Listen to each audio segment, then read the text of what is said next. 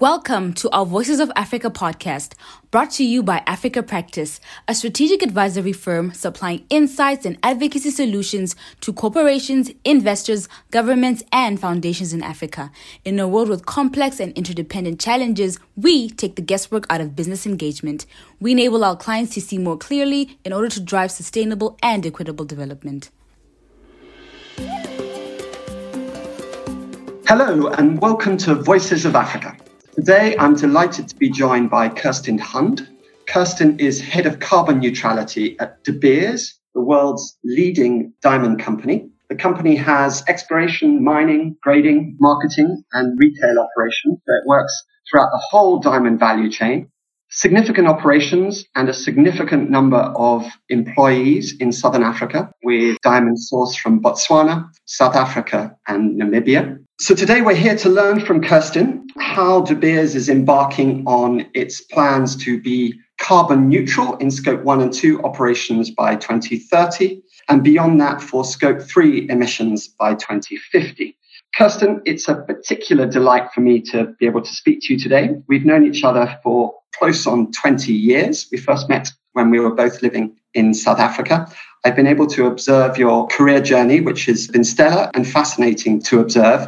I'd love to invite you to say hi to our audience and tell us about where you grew up, what you studied, why you pursued the career that you have, which is not a usual career path. It's quite unusual in some respects, and the role that you're performing now at De Beers. Thanks so much for having me. Hi to you and your audience, obviously. I never know how detailed or how short to be. I'm Dutch. I grew up in the Netherlands in a small town close to Utrecht. I've always been fascinated by traveling and international development. Bob Geldof's Band-Aid made a deep impression, and since then I decided I wanted to be in development. And because of that, I studied international relations at the Groningen University in the Netherlands. And after that, I did another master's in international humanitarian assistance in Aix-en-Provence in France. And during that work, I worked a lot on conflict. And at the time, there was the conflicts in Liberia, Sierra Leone, which were closely linked to conflict minerals.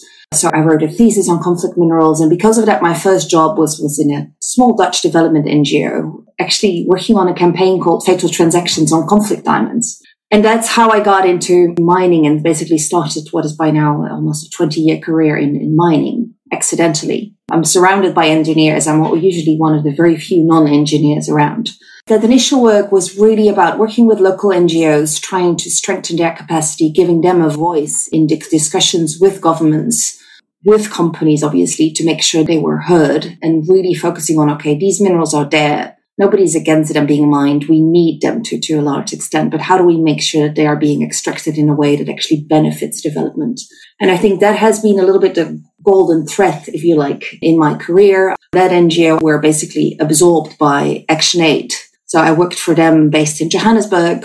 I then did consulting for a little while because I wanted to understand more the corporate side of it as well, and did a lot on social environmental impact assessments. From there, I moved to World Wildlife Fund based in Gabon, Central Africa, really working with them again on how to engage corporates that were starting to develop oil, gas and mining operations in the tropical rainforest in Central Africa, and looking at, okay, if that's being done, how can that be done in the most sustainable way possible, in a way that's the least harmful for the environment. From there, I moved on to the World Bank based in Washington, D.C., and very much working with governments, building government capacity around social and environmental management of the mining sector. Working more and more on the climate side of things, we developed a strategy within the World Bank called Climate Smart Mining. At the time, really focusing on, okay, if we're going to transition to the amount of renewable energy that the world needs to keep global warming below 1.5 degrees, we're going to need a hell of a lot of minerals to build all the solar and wind and batteries and electric vehicles, etc., that are needed. So what does that mean for the countries where these minerals come from? And how can we make sure that these countries actually benefit from it, and that those minerals are also extracted in the most responsible and clean way possible? I've done that for 8 years, and then I moved on to my current job at De Beers as the head of carbon neutrality, which is basically leading the De Beers climate strategy and trying to get us to carbon neutrality by 2030. That's my career in a nutshell. Yes, well, there's the golden thread running through there, as you say, the imperative to ensure that mining is a positive force for development. I don't suppose you ever thought you'd end up at De Beers, a great mining company, a long history and pedigree, but also a luxury brand company, high streets, retailing to consumers in some of the smartest suburbs in the world. It places, I suppose, a specific onus on you as a business, given that you're so consumer facing, to really be able to demonstrate to your customers the integrity of your operations, the sustainability of your approach to the mining and to everything through the value chain. In your role as the head of carbon neutrality, you're responsible for ensuring that De Beers has a climate strategy, which I know you have, and now for leading and implementing that strategy with the different operations and arms of your business, but also with the support of the broad Anglo-American family. I know you've got partnerships that extend well beyond the business, and my suspicion is that your experience working with the NGO community has been very relevant in forging some of the partnerships that are essential to delivering on your climate strategy, which I've read and seen has an emphasis on a just transition. It's not just about emissions reduction. It's very much about how you can make this transition in a way that socioeconomically uplifts the communities in which you operate and that are so dependent on your operations in Southern Africa in particular, but also around your broader environmental safeguarding, and specifically when that comes to water and to biodiversity. So tell us about these ambitious environmental and emissions goals that you've set up and how these are translating into operational changes within the De Beers business. Yeah, that is a big challenge, definitely.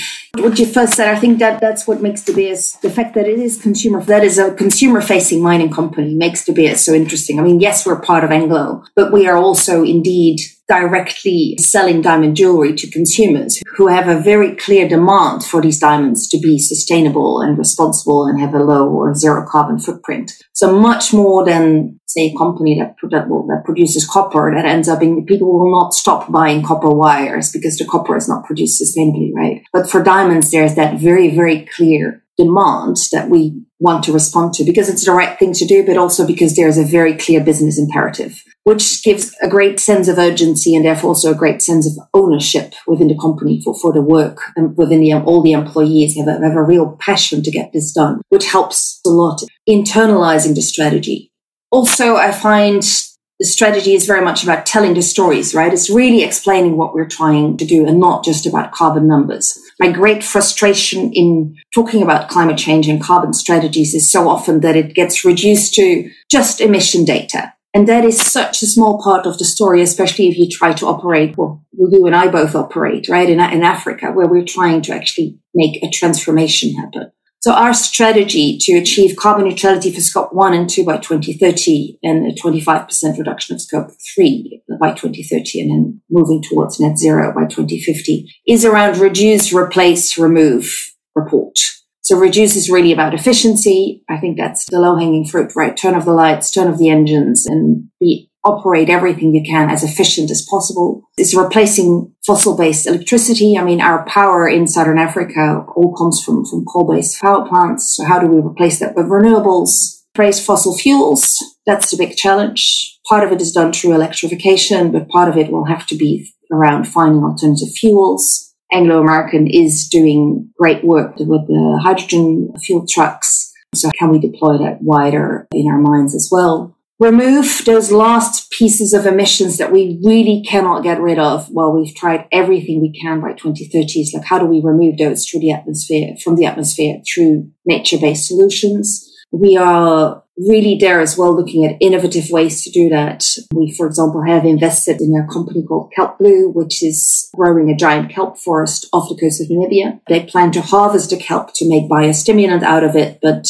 at the same time, kelp has a tremendous possibility to sequester carbon. So that's one, but we're also looking at other projects like regenerative agriculture that will help create local jobs and opportunities, enhance biodiversity, and help us sequester carbon from the atmosphere. Well, and report is it's the obvious one, right? We need to be really transparent about how we do this and where we are going to go with it. But none of that is fast, right? All of this is going to take time. It's not a linear process of, we're going to reduce our emissions 10% per year. It's not as easy as that. It's probably going to go up for a bit. And then by the time all the projects that we're starting to implement now will come online, there will be a steep decline. But those are stories that are sometimes hard to explain if you can just communicate through carbon numbers and data. As you say, probably not a linear journey and a lot of dependencies. In Southern Africa, specifically in South Africa, there's an energy crisis at the moment, and there is an uphill battle to get in place the right policy and regulatory environment to enable independent power producers to produce power for their own operations, and even beyond that, one hopes, to distribute to the grid. South Africa and the term load shedding have become synonymous. I think there are no less than 6 ministers now responsible for sorting out Eskom, and a newly appointed electricity minister too, a number of regulators, and no clear direction for how the huge power shortages there are going to be resolved. Meanwhile, progress towards renewable energy solutions is painfully slow, and the policy and regulatory environment is just not conducive across the board. I think that's probably a similar position in quite a number of markets. I wonder if you could paint us a picture of how quickly you think you're going to be able to replace some of your coal-based power, which I think you said accounts for 50% of your emissions, with renewable energy sources. I'm very aware, sitting in Botswana as I am today, of the huge solar potential that we have in Botswana, Namibia, South Africa. You spoke about hydrogen too. I've read the Hydrogen Society Master Plan in South Africa. I know how instrumental your parent company, Anglo American, has been working with the Department of Science and Innovation and others to develop that master plan. It's an awesome master plan with huge socioeconomic potential for South Africa. Namibia is advancing quite well with its plans as well in hydrogen. So there's lots to be excited about, but the pace of implementation is awfully slow. And you've made a commitment to get to net zero in scope 1 and 2 by 2030. That's very near term. It's only less than 7 years away. Tell us about your confidence in being able to get, whether it's solar or wind or other sources of renewable energy, into your operations within that time frame. Honestly, the 7 year, not just for this reason, but 7 years is what's keeping me awake at night, because it is awfully fast. At the same time, I think, yes, we are confident because we have the plans in place. For renewable electricity, as you know, we are part of Anglo American, and we're working very closely with Anglo on this. Anglo has started a partnership with EDF Renewables called Envusa, through which we are developing with them a regional renewable energy ecosystem. So with them, we are developing a 34 megawatt wind plant in Namibia next to our NAMDEP operations. And we are also working with them to getting basically 85% renewable electricity through wheeled projects from the Northern and Eastern Cape, wind and solar, to our Venetia mine in South Africa. So for South Africa and Namibia, we're working very closely with them. They are working very closely with the South African government on developing these projects. And we are working, our NAMDEP colleagues are engaging very closely with the Namibian government. So I'm fairly confident that will go ahead and will succeed. We're also looking at an on-site solar plant with Envusa again for Venetia. And the studies and the site assessments are currently going on for that. For Botswana, and as you know, we are in a joint venture with the government of Botswana for Botswana operations. And Botswana is planning a significant amount of renewable, mostly solar. They're looking at wind as well. There's also quite some wind potential in Botswana, interestingly enough, but their solar opportunities are great, of course. So we're working very closely with them, doing the needed assessments. We're in constant dialogue with BBC and with the government, etc., to really look at, okay, how can we join forces and collaborate? Because making sure that diamonds are a carbon neutral or clean product that consumers want is really a shared interest between ourselves and the governments where these products come from. I am confident. Do we need to go faster? Yes, we do. But I think the whole world needs to go faster to address climate change, much, much faster. So if I could accelerate, I would. But we're going as fast as we can. Well, thanks for that, Kirsten. I'm not going to touch on the negotiation over the renewal of the license for De Beers in Botswana, because I know that that's a matter for the negotiators behind closed doors, but our fingers are crossed that those negotiations will be concluded before too long. It's such an amazing story, the joint venture between De Beers and Botswana. And living in the country as I do, there's so much to point to, tangible development outcomes that joint venture has materialized. I visited your mine in Zhuaneng, and you were referring earlier to storytelling and telling the stories. It's more than the data in the way that you reflect it. And there, for anyone who's not had privilege that I've had to have a tour of that mine, it's a story of love. They tell a story of love from the moment you walk through the gate to when you leave. And it is a spotless clinical operation, far removed from the sort of mines that I've had the opportunity to visit in other parts of the world, albeit in other commodities. So if you ever get the opportunity, I thoroughly recommend that. And the magnitude of the operations, you referred to the work that you're doing on those hydrogen trucks, or rather that Anglo American has been leading on those hydrogen trucks, and your ambition to have hydrogen haulage trucks to replace diesel trucks in due course in Botswana and elsewhere. The size of these monsters is only really appreciated when you get up close to them. I had my whole management team actually come with me on that tour, and I couldn't get them out of the cabin of the truck. I was so used by, I didn't know we had so many petrol heads in the company. Anyway, I want to talk to you in a little bit about nature-based solutions. I'd love to get some perspective also on how you're approaching digitalization with a view to creating efficiencies within your operations, all with a view to getting to closer energy efficiency. But before we do that, I wonder if I could ask you to touch on the point we spoke about a little earlier, the imperative of a just transition in the three markets specifically where you source in Southern Africa. So the goals of the different stakeholders for De Beers in Southern Africa vary significantly, whether you're a government regulator or a resident in a local community. Different imperatives, different considerations, and different asks. But a common factor across all African markets is the imperative for jobs. We have an unemployment crisis on the continent. And I wonder if you could give us some examples, if you're able to, of how you're approaching addressing climate change and finding renewable energy solutions and some of the other solutions, with a view also to creating employment opportunities in the manufacture, perhaps, of local solutions to the problems that you're seeking to address. I hope you get the direction that I'm inviting to take with us there. No, definitely, I do. And it's the $1 million question, right? As De Beers, our sustainability framework called Building Forever, and carbon neutrality is very much part of that. And I think that is the essential part also from the just transition debate. It's that the way you address climate change can never be seen separate from your other social and environmental goals and policies as a country and as a company. And that's why I really think that De Beers' integrated approach makes a lot of sense. It's really, we have different pillars, but they're all very much connected.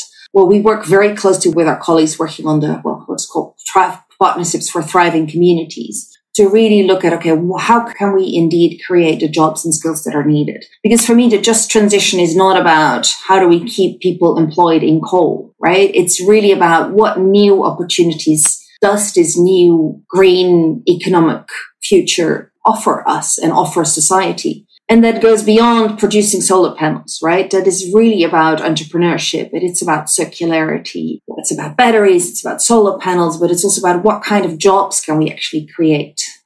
2 weeks ago, I was at a technical school next to Mogalakwena, so not next to Diamond Mines. It was with an Anglo training. And there's a technical school there. It's a school that's supported by Anglo, and the kids are being trained to become engineers and car mechanics, etc. They're trained for the jobs that are needed now. We are putting a lot of thinking in that for all the countries where we operate. It's like, okay, what are the jobs for the future, right? Can we start training kids on how to maintain electric vehicles? Can we help people start businesses to install rooftop solar? Pretty relevant for South Africa at the moment. Things like we see now rooftop solar being installed in quite a few places, but there's nobody to actually clean the solar panels. Well, you lose about 30% production after a month because of dust that piles up. So somebody needs to show up with basically a hose and cleaning material to clean that. So how can we really create the facilities for local entrepreneurship on a completely different level? Again, Kelp Blue in Namibia, they're training, how do you say that? People to do oceanographers?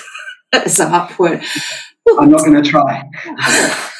This country has a massive, massive coastline to really train, and especially female researchers. And they have a whole bunch of scholarships for female Namibian PhD students to do the research. And they get swimming lessons, because a lot of them don't know how to swim, right? And then diving lessons, and they get those opportunities. So there's so many opportunities. You talked about nature-based solutions. I think it was the very first course on carbon credit verification was given at one of I think it was University of Cape Town last year. So there's only like 20 people in the whole of Africa that have been trained in verifying carbon credits, while looking at, I think there's like 30 companies just here in the Netherlands doing that, right? So how could we really identify the skills that are needed and help build those? And we're in early stages. We're really identifying them. We had a call with the International Youth Foundation that our colleagues in the social field are already working with. There's Women's that the BS has a strong partnership with, training female entrepreneurship to really connect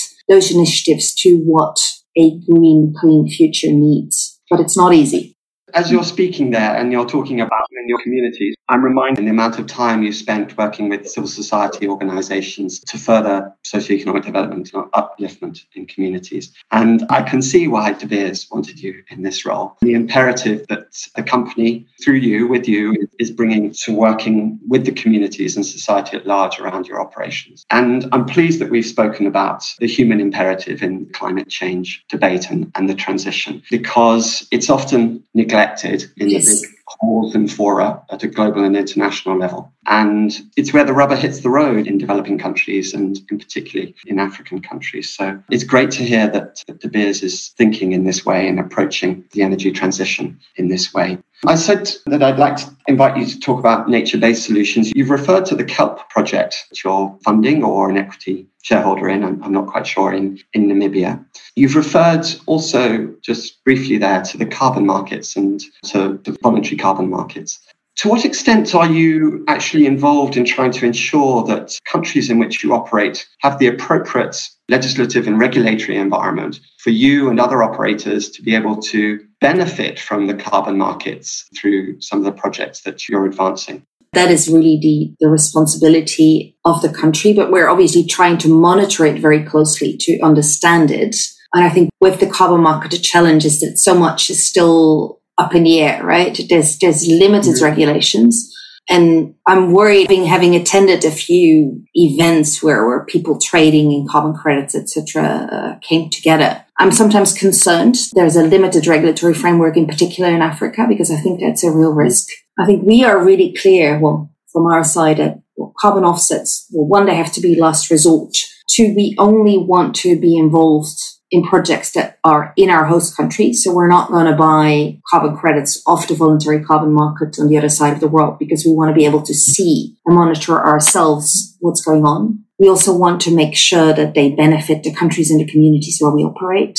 We want them to be nature-based. I mean, there's great work and great research going into all kind of carbon removal technology, but we've said it, especially in the areas where we operate, it makes a lot more sense to really look at nature-based solutions that do create jobs, but it also have a positive impact on the environment.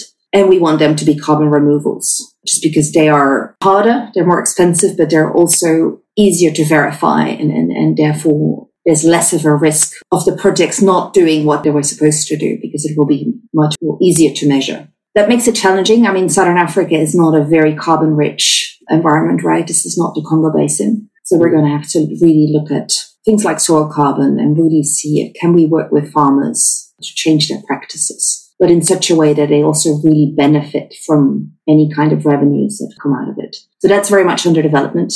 The KELP project is the most advanced, and we're really at the moment identifying where else we can invest and who we can work with to develop these projects. But it's there again, I think it's the skills piece is a crucial one. And I think we have a role to play there as well, in looking at how can we develop local awareness and skills. Because it is surprising that in countries like Botswana, I don't think there's a single registered carbon credit project yet. That is something the country could benefit a lot more from. Yes, I'm not aware of a single project. I know there's a lot of effort being placed on exactly what you just referred to, trying to change farming practices, in this case, and practices of livestock holders, cattle owners, and to try and restore land and biodiversity. But yes, there's a big opportunity there for the African continent. The quality of some of the nature-based carbon sequestration on the continent is really profound and world-class. You referenced there the Congo Basin being an obvious example. You worked in Gabon, I know, because we met when you were living there a few years ago. Yeah. I wonder if I could take a little diversion with you. I'm sure you've been following their progress in terms of their commitments to preserving their important rainforest. Well, they've been accredited with carbon credits, but it's getting those monetized in the markets that they're struggling with.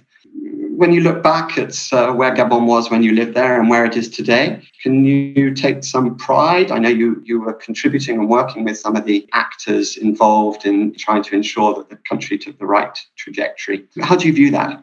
That's a hard one. I mean, they've certainly come a long way. They were already at the time, right, very much working on promoting RED projects and promoting their country. Well, it is one of the biggest untouched pieces of rainforest in the world that Gabon controls, and they take pride in that, and they're doing really well. What I was at the time trying to do was trying to get a whole series of different junior miners that were exploring for iron ore in the border area between Congo, Brazzaville, Gabon, and Cameroon. Well, basically to coordinate and make sure they wouldn't develop 3 different railway lines and 10 different roads and 50 different villages, etc., thereby basically erasing a big chunk of rainforest. We did at the time manage to get a dialogue going, but then the iron ore prices collapsed and most of these companies vanished. I think a lot of them don't even exist anymore. It was a very frustrating environment to work in, quite frankly. Interesting, but frustrating. But I do think that iron ore prices are going up again, and the reserves in that forest will remain very interesting. I know there's others active there again. But that landscape level engagement and commitment will always have to be, I think, the crux of any kind of mining sector development. I learned a lot about that operating in that environment, but I think anywhere that has to be crucial. But it's really challenging when you're dealing with competing governments and competing companies, right? To get everybody to agree for the sake of the climate and quite frankly, the world. The importance there you attributed in that role to bringing, in that case, a number of private sector stakeholders, but other stakeholders together to agree on an integrated plan for, in that case, infrastructure to support those mines.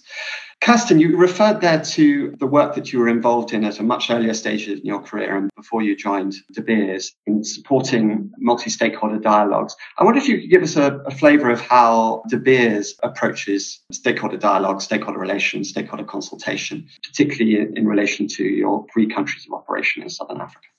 I think stakeholder dialogue is a crucial part, and listening to the communities and countries where we operate is a crucial part of how we operate. In South Africa at a national level, we obviously work very closely with Anglo American, who's our key partner there in engagement with the government, but we also have obviously our community engagements. For Botswana and Namibia, we operate in joint ventures with the government. So there, anything we do is always in very close coordination with our government partners. But I think, stakeholder dialogue and making sure that whatever we do, we listen to the people involved and concerned is a crucial part of how we operate. And I can only speak for the climate part, but that's definitely what we do. As a responsible business, you can't operate otherwise because you use your social license, but in general, your ability to operate effectively. Great. I don't know if we've got a moment to talk about technology and digitalization. I mentioned the hydrogen truck, a really impressive feat of engineering that was developed in a very short window, I think, during COVID. But can you give us some other examples of how you're applying novel technologies to your operations, specifically in a way that is helping to address some of those carbon emission reduction targets that you've set out? I can, to an extent, say that I'm not an engineer, but I think in this area of work, you constantly have to apply new technologies, right? Because it's changing by the day. I think for solar and wind, we have figured it out. The world has figured it out. We know how to do it. But in the whole alternative fuels discussion is definitely a piece where innovation needs to happen on a daily basis. There's the hydrogen trucks, but also electrification. I think one of the things is that for example, our Venetia mine in South Africa is now going underground, which means we're going to be electrifying a large part of the operations, which is a technological feat in itself, but also means that by 2026, we will be around 85% carbon neutral because we have renewable electricity and the mine will be massively electrified. And just closing an open pit and going underground is in 21% energy efficiency, for example. There's a lot of work going on truck and shovel fleet efficiency. It's really about how do you operate? What routes do you drive? When do you turn the engine on and off? There's a lot of digitization going into that as well. So there's a lot of work there. We're doing a lot of work, and I'm again giving Venetia on ventilation on demand, which is going to improve efficiency. So there's lots of work happening in that space. It's really about how do we do more with smaller equipment, right? That needs less energy, I should say. So, but it is a matter of constant rethinking and constant improvement, which is a challenge. The mining industry, I don't think, is naturally super innovative, right? We've been crushing rocks for thousands of years. And yes, the trucks have gotten bigger, but other than that, technology hasn't changed fundamentally, but it is changing now, and it is changing quite rapidly. Also, we're working quite closely with the OEMs, the ones that deliver the trucks, etc., because they also, I think, up to, not that long ago, was like, okay, we've made diesel engines 10% more efficient. That's great, right? But now I think they're starting to realize that's not enough. That is, we will not get there by just getting more efficient. We need alternative fuels, we need battery-operated vehicles, and we need them yesterday. Oh, well, thank you for sharing some insights there on that. I conclude our sessions with an invitation to our guests to tell us what they are reading, or indeed what they are listening to or enjoy listening to from the podcast world. For what I'm reading, I'm reading a book called The Unlikely Mr. Rogue, Alive with Ivan Pillay, which is a book written by a Dutch journalist who was, I told you, my first job was for a small Dutch NGO, which was actually the former Dutch anti-apartheid movement, which continued supporting South Africa and the former frontline states in their democratization process. And she was closely involved. She lived in South Africa when we lived in South Africa. So I knew, and her husband, Ivan Pillay, was very important in the underground ANC based in Zambia at the time, and then got a pretty high position in SARS, the South African Revenue Services. But under Zuma was then accused of leading a rogue unit and being corrupted, etc. Exactly. She's married to him. So she writes, it's a fascinating story of basically the ANC underground struggle, and then throughout the process of the ANC coming to power, democratization, and it's fascinating, but also quite a sad story of hope and disillusion to an extent, and anger. I haven't completely finished it yet, so I'm sort of dreading because I know the end is it's getting worse towards the end, but it's a fascinating and interesting story. And for me, it's interesting because there's quite a few people that I know or that I've come across in my work that actually show up in the book. I'll look it up. You should, yeah. Podcasts, Bloomberg has a good one just to keep up on climate. I forgot what it's called. But it's their climate podcast, which I like trying to keep up. And otherwise, I tend to every once in a while binge on really terrible true crime stuff as well. Just to add on. That was an interest of yours. I listened to an interesting one on the Unabomber the other day. I had no idea. Thank you so much for being with us today. It's been lovely to see you and to speak with you. And I want to thank you for sharing with our audience the energy transition journey that you're leading at De Beers, for giving us some insights into all of the constituent elements of that. We wish you fortune and a lot of strength and energy as you look to make this transition over the next 7 years, a very short timeline given the scale of your operations and the quantum of emissions that need to be abated there. Thank you very much, Kirsten. Thanks so much for having me.